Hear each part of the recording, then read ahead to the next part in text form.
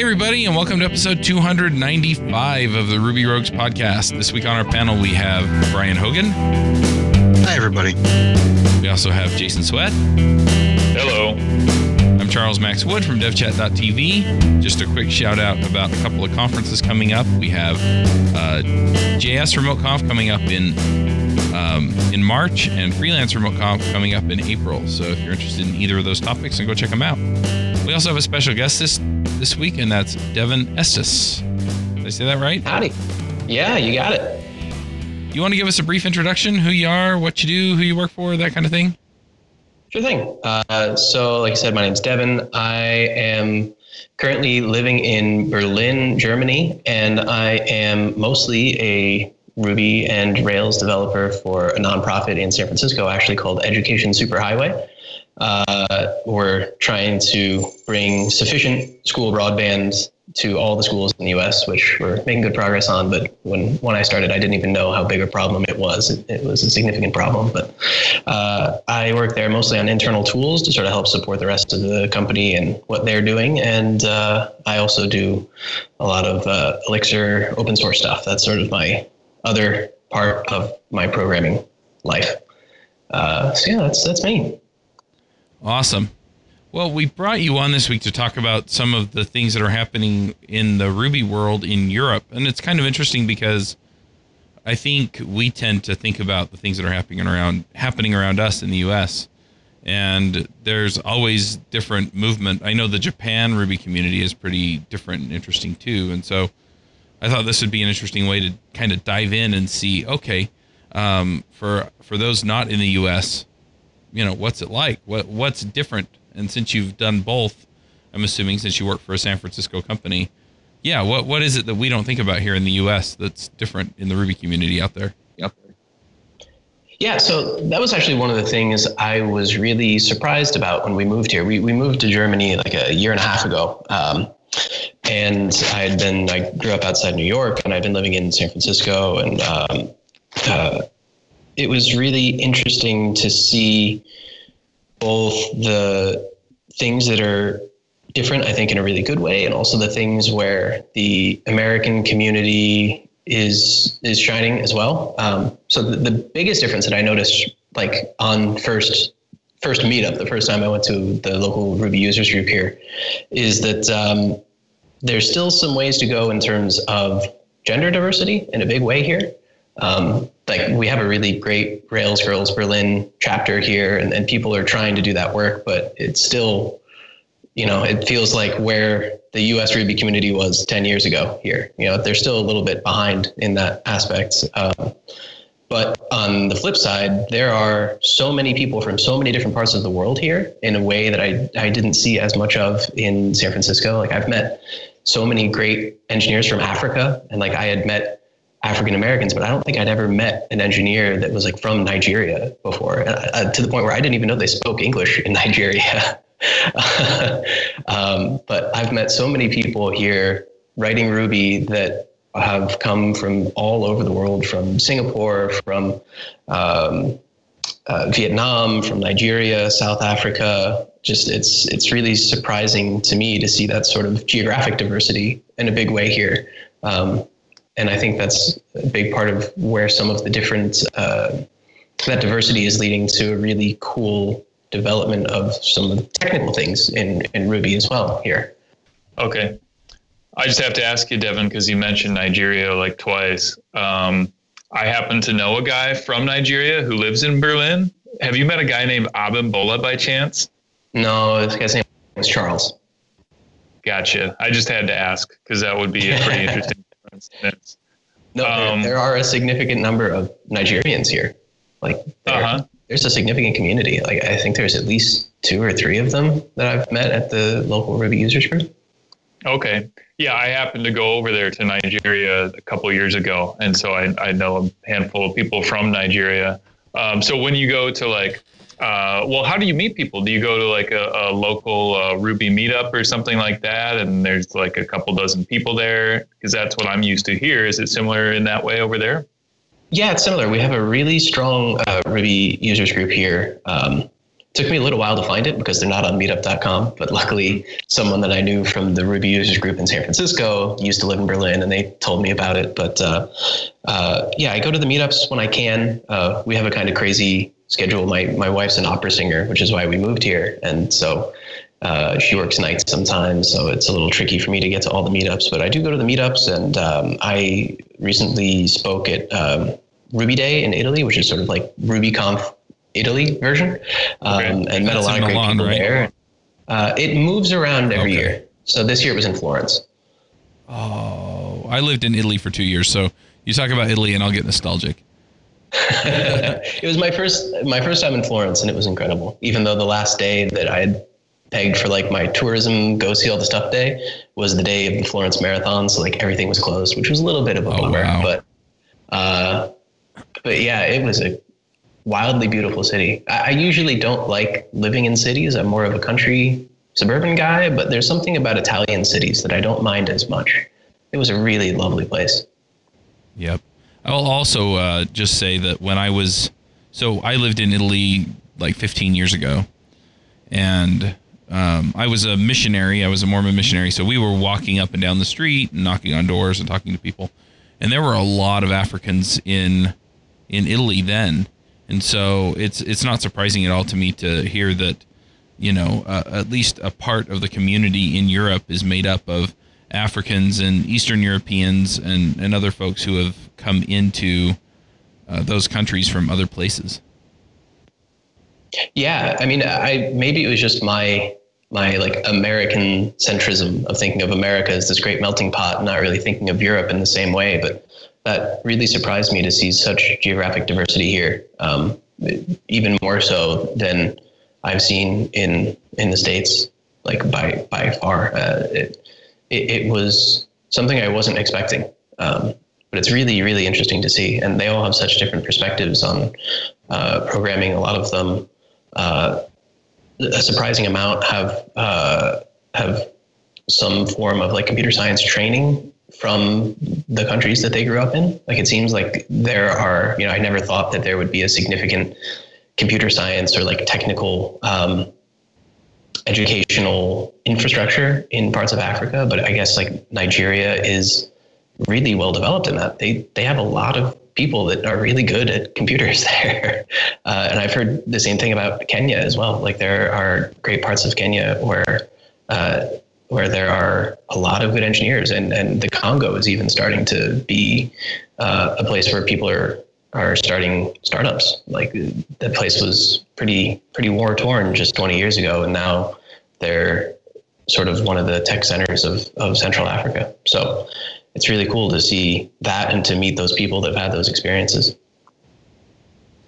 Yeah, it's interesting that you bring that up too. I actually did a presentation and talked to a group of developers in a boot camp in South Africa, and that boot camp, I'm trying to remember the name of it. I think it was something together. Anyway, but yeah, they actually went out of their way to bring in lower income people from basically the bush and teach them how to program and give them that quality of life, because now they had a skill that they could go out and do and make a decent living at, instead of whatever they did out in the village that they came from.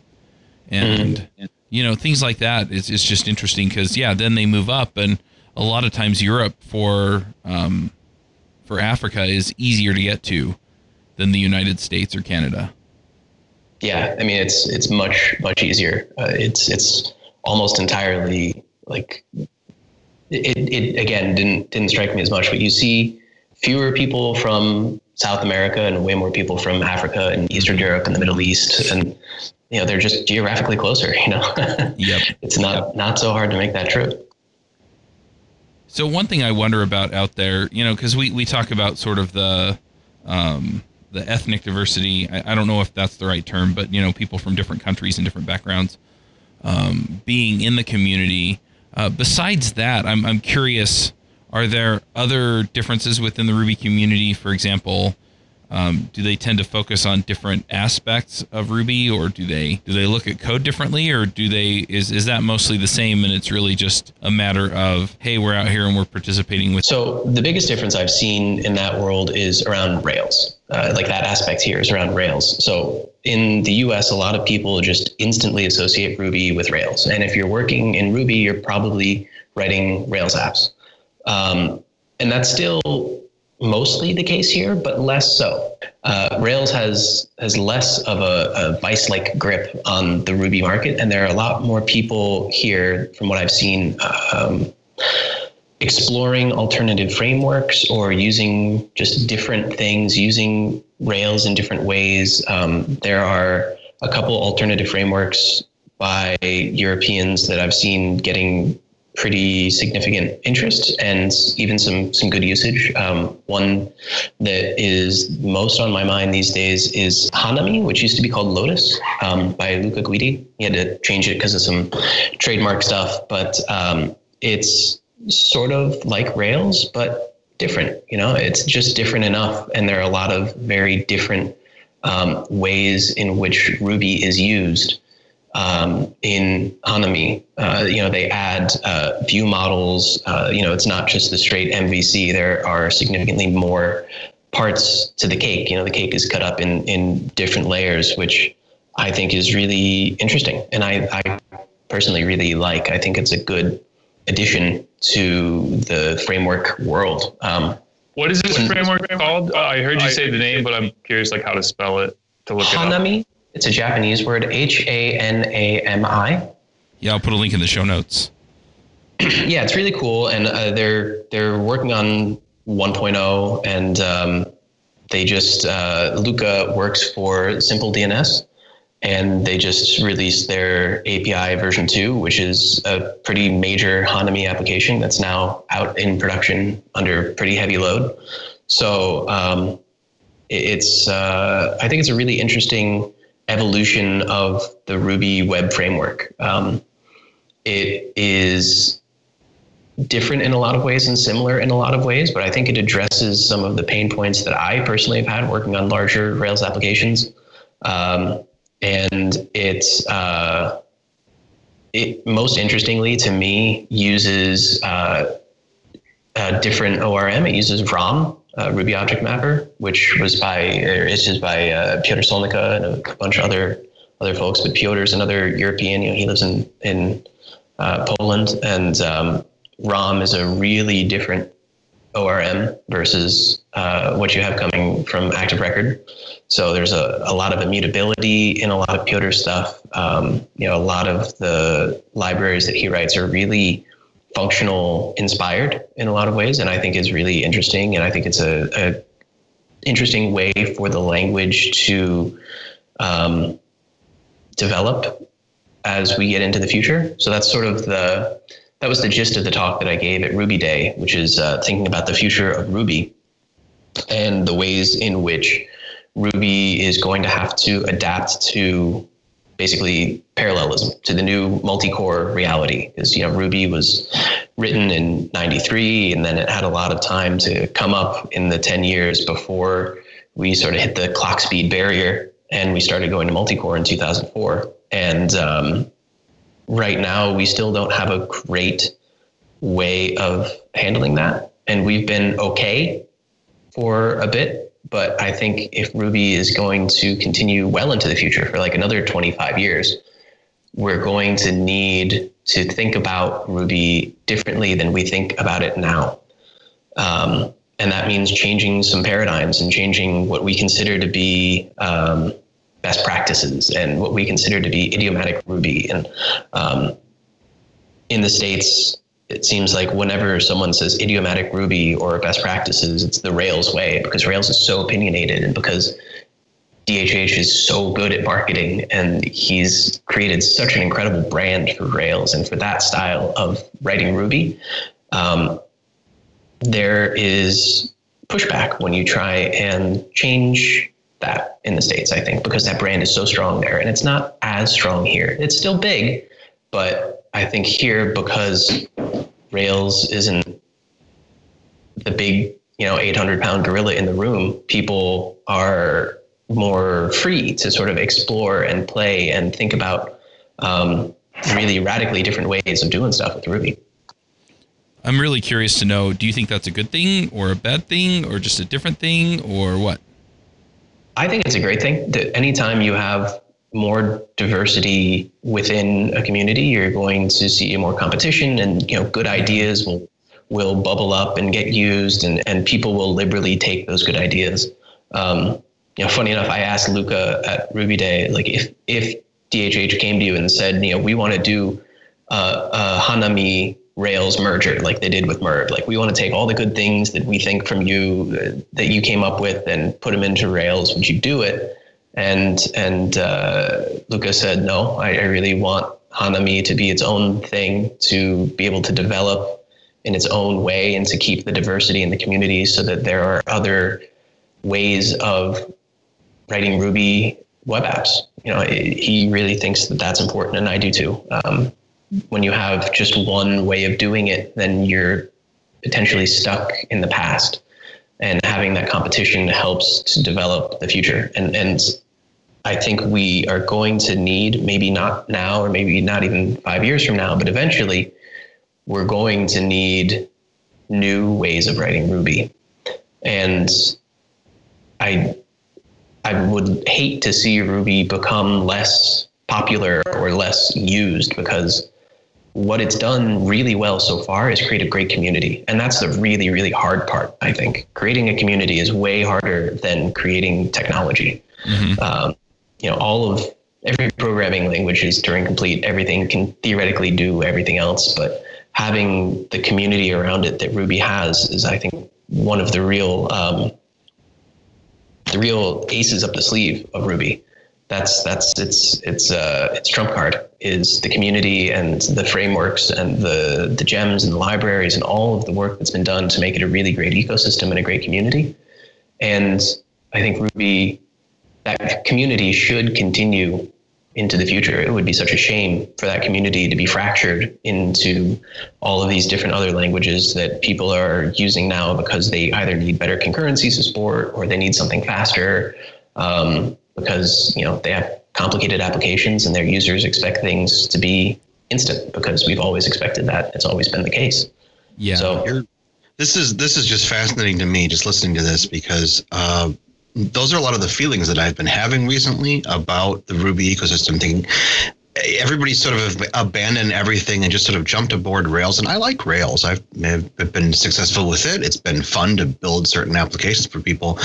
But yeah, I've been finding myself moving to different things. I spent a lot of time recently with Elixir to solve some problems because I couldn't do what I wanted to with Rails, and I didn't feel like other things are out there. So it's just really refreshing to know that there's other people thinking about this in other communities. And I think it makes me wonder, what are things that we can do to sort of bridge the gap between the community we have here in the United States and the community over in Europe and the community in Japan. It seems that we have these good communities, but I sometimes wonder if we're not talking or talking past each other. And I always wonder what we can do about that.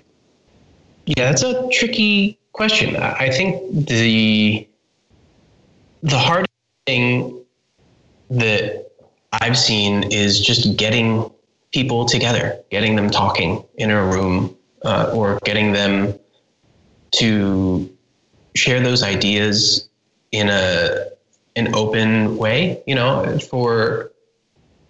For all that Rails has done for the community, it's such an integral part of the community. One thing that it hasn't always been great at, or that some people in their core team haven't always been great at, are kindly listening to others, and sharing, and occasionally after fits and starts, changes will happen. Like I think I remember DHH saying, like, there will never be an API mode in Rails, and now there is. And I think having the conversation is the important thing, because if we're feeling pain in doing something and we express that to Mats and to the Rails core team and to everyone else that's writing Ruby libraries, they will address it. It's just a matter of making that known. One of the other talks at RubyConf this year was Matz's keynote, in which he was talking about the potential for a type system in Ruby, because he had heard a lot of users wanted some sort of type system. And I think if we make the pain that we're feeling today known more, if there are more ways to get in front of the decision makers and just sort of make our voices heard, and if we feel comfortable doing that, and if there are spaces where people can go and not necessarily complain, but just say, hey, this is great, but this is a problem that I'm having and that I've heard other people have, and it's something that would be great if it could be addressed in the future. And if people can be talking about that and thinking about solutions, like I'm really happy that Koichi is working on guilds and that proposal to have a proper like native good multi-threading story, like a concurrency story in Ruby. That's going to be great, but I'm not sure that that's the end all be all. I don't know how many people Koichi spoke to before he came up with that. Like, I don't know how many users have been influencing the direction of that development, and if that's necessarily the best way to go. So I think, one of the things that I push for a lot, and one of the reasons I like working on internal tools at work, is because I have like 9 users and I can talk to all of them, and I know what they need, and I know what pain they're feeling, and I know how I can address that pain. And if there are more or better ways in which we can all speak and make our voices heard, to sort of say what we like, what we don't like. It'd be great if we could have this like global retrospective board, where everyone can put up their likes and their wishes. But it's hard. It's hard to first create those spaces where people feel comfortable sharing like that, and then also to absorb all of that for the maintainers. I would imagine that someone that has the free time could maybe like build a thing to aggregate all of this information. But it's tricky. There's definitely a missing piece there, and I don't really know what it is. Clearly there's the big hindrance of language, which is something that, as someone who doesn't speak very good German, I have felt intimately for the last 18 months. But that can be solved. There are people in the middle who can translate that know multiple languages, but it does make it a little trickier because not everyone speaks English, and that's sort of the language of programming for a good chunk of the community. But you're missing a lot of the people that don't speak English. You're missing a lot of those voices and their input. Or I would say also for Ruby core Japanese, because that's most of the Ruby core team speaks Japanese. But language is tricky. I recall hearing Aaron Patterson talk in a podcast, and him saying that he learned Japanese so that he could be more involved on Ruby development, which I think is partly incredible and partly crazy, that you should have to learn another like spoken human language to be part of a programming language community. That's it. It's interesting that it's crazy that you have to do that, but that's what we're expecting as English speakers. We're expecting everyone else in the world to do that for our communities, Yeah, it's an expectation that I think is dangerous, because you're cutting off a big part of your users, and you're not able to get info or input from those users if you expect them to speak English. And then as you start getting into harder and harder things where communication and mastery of the spoken language is so important, then you lose a good chunk of those users, and you lose that input and maybe really good ideas. It's something that in my open source work I've tried to push. Like when I remember a while back I gave a talk at Newbie Remote Conf about getting started in open source, and one of the things that whenever I talk to people about getting started in open source, especially if I know they speak multiple languages, I say, please go and translate documentation.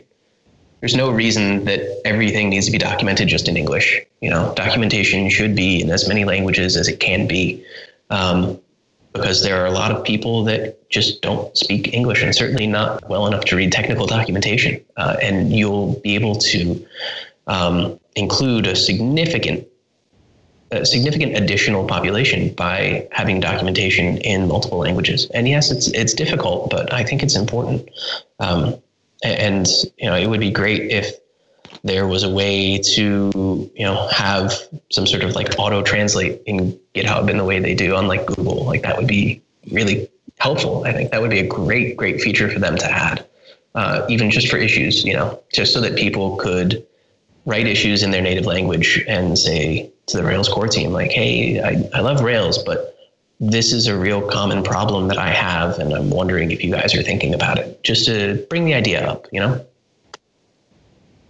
I think that's really interesting too, because again, when I lived in Italy, for me, to drive from one city to another is like, driving from Salt Lake to Provo in Utah, right?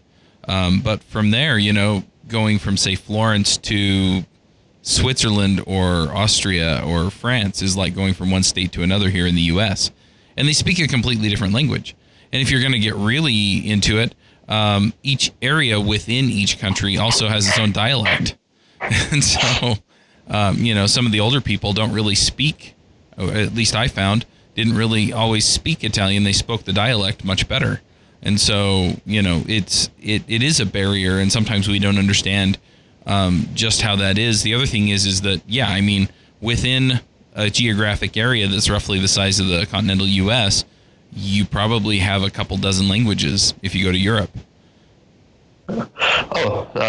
Even in communities not like that. When I was stationed overseas, dude, Iraq, there was like 40, 50 different dialects. It was a nightmare. It was like insane. So I definitely understand the whole making sure that there are multiple forms of documentation written up in languages. So in multiple languages, like that's one of the largest things that when I talk to other like people that are new in code from other countries, they're like, that's the hardest part of getting into the community, is trying to find that their native tongues format and learning how to code or learn how to program. I was just going to say, I know people who have learned English so that they could learn programming. But think of all of the people we're missing out on because they don't have the capacity or the time or the money to learn English. Yeah, and for me, I drastically underestimated the difficulty and the anxiety of me being forced to speak German. Like, my German is passable in some situations, but to even just go and like make an appointment to take my dog to the vet, I have to like work up so much courage just to go and do that. And I will go and do it because I won't call on the phone because it's harder to hear people on the phone. And like, I've gained so much more empathy for both the immigrant experience, but especially moving somewhere where you don't speak the language. It's really emotionally quite difficult to do that. And it even with Google Translate and all of that, it still makes me much less likely to engage in a community if German is going to be like the only language that's spoken. It's much, much harder, I think, than many people would guess. And I have more so sort of doubled down on my conviction that translating documentation and guides into as many languages as possible is a really important thing, because I think that the language barrier in spoken language is maybe one of the larger outstanding issues in the Ruby community. I know there's work towards it, and then there's also Google Translate, but it's not perfect. And I think it would make for such a more welcoming community if we had more things translated into more languages. But that being said, most of the developers, at least here in Berlin, and then the people I've met in Italy and Other friends of mine that live in other countries, friends in Denmark and Sweden, they work in English because that's sort of the common language amongst the European Union. Like I said, a lot of the offices or the companies here in Berlin, they'll have people from Germany and France and Morocco and Turkey and Israel, and everyone speaks English, so it's funny because that has sort of become the de facto, and sort of in the same way that that some of the sort of performance concurrency things are like something we know we should do better, but we're not really feeling the pain now. I think that's another area where we could do a lot better, but we're not feeling the pain as much as other things. So it's not being addressed, but I think we're not feeling the pain because the people feeling that pain can't express it. So that's something that I've seen a lot of places here in Europe. They will try and have as many languages as possible, like support for many, many different languages, simply because it's almost necessary here because there is such integration and so much diversity within a city. I can go to a movie theater that just shows stuff in their original languages because there's demand for that. There are a lot of people that want to watch French movies in French and American movies in English and Italian movies in Italian, because there are a lot of those people that speak those languages. So there's a lot of support here for native languages, because it's, almost because there's more of a market for it here. There are more of those people that speak those languages here, I think. So what's your favorite thing about being in a Ruby community outside the US? Oh boy, my favorite thing. Well, I definitely really enjoy the ability to see how other people are solving kind of the same problems and see those different takes. It's actually one of my favorite things about Exorcism as well. Like, I'm one of the track maintainers for the Elixir track on Exorcism, and I try and do a lot of that. And I see it's really interesting to see a lot of people solving the same problem and solving it in different ways. And here you can see that as well. I think because of that diversity of background and because of people feeling a little more free to break away from the Rails way and that sort of style of writing Ruby, you see stuff like ROM, and you see another sort of collection of libraries from Piotr Solnika called Dry RB, where each one is a sort of small library that solves a sort of small self-contained problem, but the way in which those problems are solved it was like nothing I had ever seen in Ruby. It's very, very functional, inspired, sort of like ROM is. Like, everything is immutable. Piotr loves functional programming. I think he and I are kind of in a similar boat where we love functional programming, but we're not ready to leave Ruby yet. Like, we'd rather just try and make Ruby take some of those things that we think makes functional programming really good and try and bring them into Ruby rather than just leaving Ruby. Because as much as I've tried and thought about it, I just kind of can't bring myself to it for some reason to actually not be as involved in the Ruby community and to not write Ruby on a daily basis or a somewhat daily basis. And I don't know, it was the first language that hit me with that sort of sense of joy and happiness. And I'd like to see it continue to be a joyful and happy language. There's something you mentioned a couple times that I'd like to go into a little more detail if you don't mind. Sure. You mentioned ROM, and I've looked into ROM in the past and I thought it was super interesting, but for whatever reason, it didn't make sense for me to use it for any particular project at that time. But I thought it made a lot of sense. And would you consider ROM to be like almost apples to apples to like Rails Active Record? Like, either you could use something like Active Record or you could use something like ROM? Because my understanding is there's two design patterns, right? Active record is not only does Rails have something called active record, like independently of anything to do with Rails, there's a design pattern called active record, and then there's a different design pattern called data mapper. And my understanding is that Rails active record is an implementation of the active record design pattern, and then ROM is an implementation of the data mapper design pattern. But I'm not 100% sure that I'm right about that because I've never used it. I'd be curious to hear your take.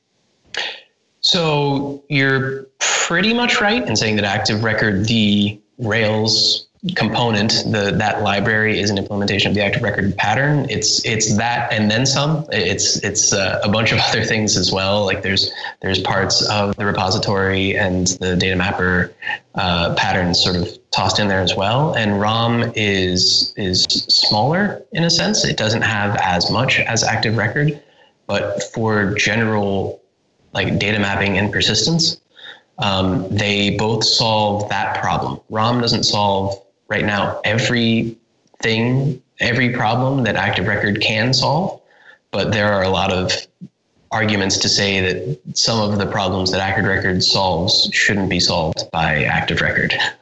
If you sort of catch my gist. Yeah. And at a high level, like why would somebody want to pick ROM instead of active record or any, like why use ROM at all? You would use it if you wanted, I mean, I'll say I would use it if I wanted to do sort of high concurrency things, because it is a little, in my opinion, a little easier to put into like a highly concurrent system. Like if you're going to use JRuby and actually use threads, like native threads in JRuby, and because of the immutability that is more common in ROM, I think you're sort of less likely to have some race condition errors and bugs if you have a lot of different things working on the same piece of data. So that's one reason that you would do it. I think another reason to do it is if you have a greenfield application, it's just really interesting to try and pick out some of the good things in that style that you can bring back to writing active record if you want to do that later. Those experiences are always helpful. That's why I think the diversity that you see in Europe for me has been one of the big, I don't know, sort of like a turbo booster on the way I write my normal Rails code. Both in seeing stuff like ROM and trying to take some of the ideas behind, like maybe not making it harder to hit the database in a way, means that you do less of it. Like you're much less inclined to have N+1 bugs, I think, in ROM because of the way the associations are and things like that. So I think there are ways in which certain things are not as easy as active record, but they shouldn't be easy, if you catch my drifts. Like they're things that, it's trivially easy to have like dozens of N+1 bugs in a regular Rails app, because they make it really easy to access your associations, but they also don't enforce eager loading. Like in one of the best things that I've seen, one of my favorite things I've seen is in the sort of not an ORM, but kind of serving the same thing in Elixir called Ecto, where you cannot have an N+1 bug. Like it's just impossible to do because you'll have an error if you're trying to access associated data that hasn't been preloaded. Interesting. So yeah, like there's not necessarily that level of trying to help you avoid shooting yourself in the foot in ROM, but there are things that I think sort of help guide you towards what some people might think are better decisions or more sustainable ways of developing, or more guiding you more towards some accepted best practices, maybe, or what some people believe are best practices. I have to agree with a lot of them. But yeah, I was going to say that what you're kind of talking about is if you only use active record, then you're sort of letting someone else's design decisions impact how your application is designed. If you start looking at ROM or SQL or Data Mapper or any of the other possible things out there, you are more prepared to make a choice if the decisions that Active Records developers are making are really a good fit for your application. You're right? Is that kind of what you're saying? Yeah, I mean, you have a greater number of tools in your toolbox, but you also know, you can look and see like, well, maybe I shouldn't use as many active record callbacks as I have been using. When you start seeing how other people handle persistence and things like that, it can inform the way that you use other tools. Like you can have more tools, and also you can use your existing tools in a different way. So I think that's really helpful if you have the time and the freedom to do it. I mean, almost never are you going to change out your ORM or your persistence layer from a production application. I'm sure people do it, but it's exceedingly rare, and not everyone has a greenfield application where they can choose to say, okay, I'm going to use Hanami and ROM, or they're going to say, I'm going to make this a Sinatra app and use ROM for persistence or something like that.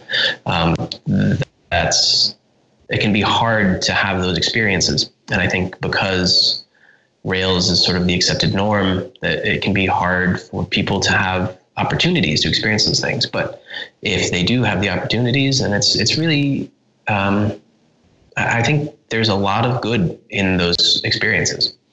And just having more people talking about those experiences when they do have them, I think is really helpful and useful. Once DN Simple has a couple months of this new API out, I would really hope that they share some of their experiences of how that's been for them, because that's going to, I think, be really important for the community as a whole to sort of hear how a pretty significant scale company is using that framework and how it's been for them. I know there's been some talks about the lead up to it, but now that it's actually in production, I'd be really interested to hear how it happens. And I think sharing those stories from the people that do have them is really, really important for the growth of the community as well. I mean, it takes time from them, and I don't want to say that they have to do it, but it's really nice and helpful when people do have those experiences to come back and share with the community. Jerome, you mentioned in the chat exorcism.io. Do you want to bring that up and ask your question? Yes, I just wanted to know if anyone had touched, because I know I just rolled in on like 15 minutes into it. I don't know anybody touched about his experience of working with Exorcism.io, and I know because we brought up Elixir earlier, and I know now that he's contributing to the Elixir portion of Exorcism. So I want to know what was the motivation behind that? So I try and do the whole like pragmatic programmers learn a language every year thing. And 2016, I decided would be for Elixir because it had hit 1.0. I try not to sort of jump into stuff too early. So I waited until Elixir was 1.0 before I went into it. But when I do try and learn a new language after doing like the basic stuff, reading, the basic books, reading the docs, doing a couple small things, I try and look for open source repositories that I can contribute to. And I also, when I do learn a language, usually Exorcism is one of the first places I go.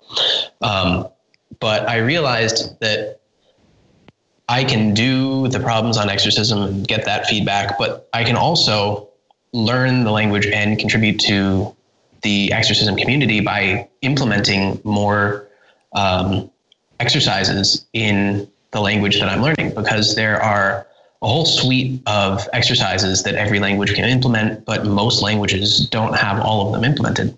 So instead of doing the implemented ones that actually have the test suites written and you just have to solve the given problem and you get the test suite, I started adding new implementations in Elixir of the other problems that were out there. And that was great because I was both practicing and learning the language, and also I felt like doing something good for the community. And I did sort of enough of that and enough of other stuff to have the existing maintainers ask me to be a maintainer of the track. So now I'm one of 3 technically maintainers, but it's really 2 that are sort of active these days on that track. And we actually sort of have a rule amongst ourselves that the maintainers don't implement new exercises, because that's sort of good low-hanging fruit for new contributors, and we try and leave that. But a lot of what I do as in that role now is actually trying to get new contributors to contribute to the track, to implement new exercises, help update test suites, update documentation if they can. So yeah, it's less coding new stuff in that track than it is trying to do outreach and trying to get more people involved in exorcism, because I think it's a really great project and I'm so happy that it exists. I've gotten so much benefit out of it that I sort of felt bad not giving back. And it was actually, I think that was the first, not the Elixir track, but Exorcism was the first project that I contributed to in open source. Because when I was learning Go the year before in 2015, I was looking for a project, and like a lot of the stuff in Go is really gnarly low level stuff, but there's the CLI for Exorcism is written in Go, and Katrina is like one of the nicest, kindest maintainers in the world, and she's one of the maintainers for the CLI, and I got to learn so much Go working on that CLI. That's sort of where I got started, and then when I was done with my year of Go and moved on to Elixir, I decided to keep going and trying to help Exorcism, because I think it's such a wonderful project, and I think practice is really important, both for learning, but also for continuing to develop your skills even after you've learned a language. Continuing to practice on katas and problems like that are really helpful, good things. So I try and do what I can to help. Cool. All right, thanks for that insight. Just wanted to know what was the motivation behind it. All right, well, let's jump over and do some picks. Jason, do you want to start us off with picks? I would love to start us off with picks. So my first pick is a book. I was just walking around my local library and I saw this book with kind of an interesting title. The title was Do What You Love and Other Lies About Success and Happiness. And that really attracted me because I'm not a big fan of like the whole do what you love thing. I think it's dumb. And I opened up the book and it started talking about how like, what's his name? The guy who painted the Sistine Chapel. Why can't I remember his name? You know what I'm talking about. Yeah. And he actually like had a horrible time doing it. Right, exactly. But it was like really boring and stressful and stuff for him, which you wouldn't really have expected. Because like what more quintessential definition of like a labor of love than painting the ceiling of the Sistine Chapel? But he actually had a bad time. So that's all I read of it, but it was enough to tell me that it's going to be a really interesting book. So that's my first pick. Do What You Love and Other Lies About Success and Happiness. My other pick is something that I recently started offering. I recently started offering free training, and I'm going to be offering both free and paid training in the future around Ruby on Rails and Angular. So if you go to angularonrails.com, it's pretty easy to find where the free training thing is. I just had over 100 people apply to my first free training session, which is way more than I expected. So I'm definitely going to be doing a lot of these throughout 2017. So if that sounds cool to you, go check that out. All right, Jerome, what are your picks? Roger that. My first pick is the first book that I finished reading in 2017, Thank You Economy by Gary Vaynerchuk. It's one of his older books, but it really helped me put things in perspective in regards to like where's the next direction for our marketing and our customer service for vets, for our nonprofit Vets Who Code. We're trying to really this year focus on taking making service to not just the veteran, but to our supporters our number one primary focus, trying to put the people back in the code. So that's my first pick. I absolutely loved it. I knew I was going to like it. I've read Ask Gary Vee and Jab, Jab, Jab, Right Hook. So I knew that, this book was going to just fit right in with stuff that I was going to enjoy. So that's my first pick. Second pick is Tools of the Titans by Tim Ferriss. It's almost like a encyclopedia of really good advice and information. I've read 2 chapters of just bouncing around. First and foremost, it's great that you don't have to read the book from front to back. You can read for information or questions that you have. So that makes it really, really cool in that aspect. But I've just I used their productivity chapter and a chapter in regards to like health. And I've started applying those, started last week applying those, and it's already been given back to me beneficially within tenfold. So that's another pick. And my final pick would be DigitalOcean. Really want to thank those guys for coming on board and deciding that they were going to be our hosting sponsor for Vetsu Code for 2017. And so it's a really cool, really big deal. So those are my picks for this week. Awesome. Brian, what are your picks? So I have a couple of picks. The first pick I have is a book that was recommended to me by a friend of mine called Driven to Distraction at Work. And it looks on the surface as one of these books that's gonna be a sort of a self-help book and help you figure out if you've got some problem paying attention and focusing on tasks. But as the more I have dug into it, I can see why a friend recommended it to me. It actually kind of talks about the reasons why humans get distracted, the reasons why. And it turns out that a lot of them happen to be things that happened in childhood, things that happened with early education. And that's one thing as an educator I've always been interested in, is how people's reactions towards adult situations, even if it's in meetings or to-do lists or things like that, how those are influenced by their earlier educational experiences or their earlier interpersonal experiences, either with parents or friends or authority figures. So it's turned out to be quite a fascinating book, just reading the case studies and learning about the different types of ways that people have issues meeting the goals that they want to meet. And the other one is something that I have been meaning to play around with, and so as 2017 came around, I decided to start monkeying around with it full time. It's called VimWiki, and it's a wiki system for keeping notes and just using Vim for that. It stores them in you can create a personal wiki with it, storing it in a directory of your choosing, and you can create links between pages, and it's nice because you don't have to set up a wiki infrastructure for yourself. You can just store this all locally, and it's a nice alternative to things like Evernote because you can use it to keep lists, to do cross-referencing, to store your research in a format that you can export to HTML, or put it in a Dropbox folder and share it across all your machines. And it's been working out pretty well for me. I'm using it for a little under a week, and I'm very happy with it. So I kind of recommend it to people who use Vim and want to keep track of the stuff that they need to do or keep track of the research that they're doing. Nice. I'm going to jump in here and talk about a couple things that I've got going on. The first one is, by the time this comes out, DevOps Remote Conf will be over. But if you're looking for a conference where we talked about things like Docker and Chef and deployment and things like that, you can still get the videos. Just go to DevOpsRemoteConf.com. JS Remote Conf is coming up. The call for proposals and early bird tickets will be gone by the time this goes out, but you can still get regular price tickets and go to JS Remote Conf. I'm also going to be working on Freelance Remote Conf by then, and I think I mentioned those at the start of the show.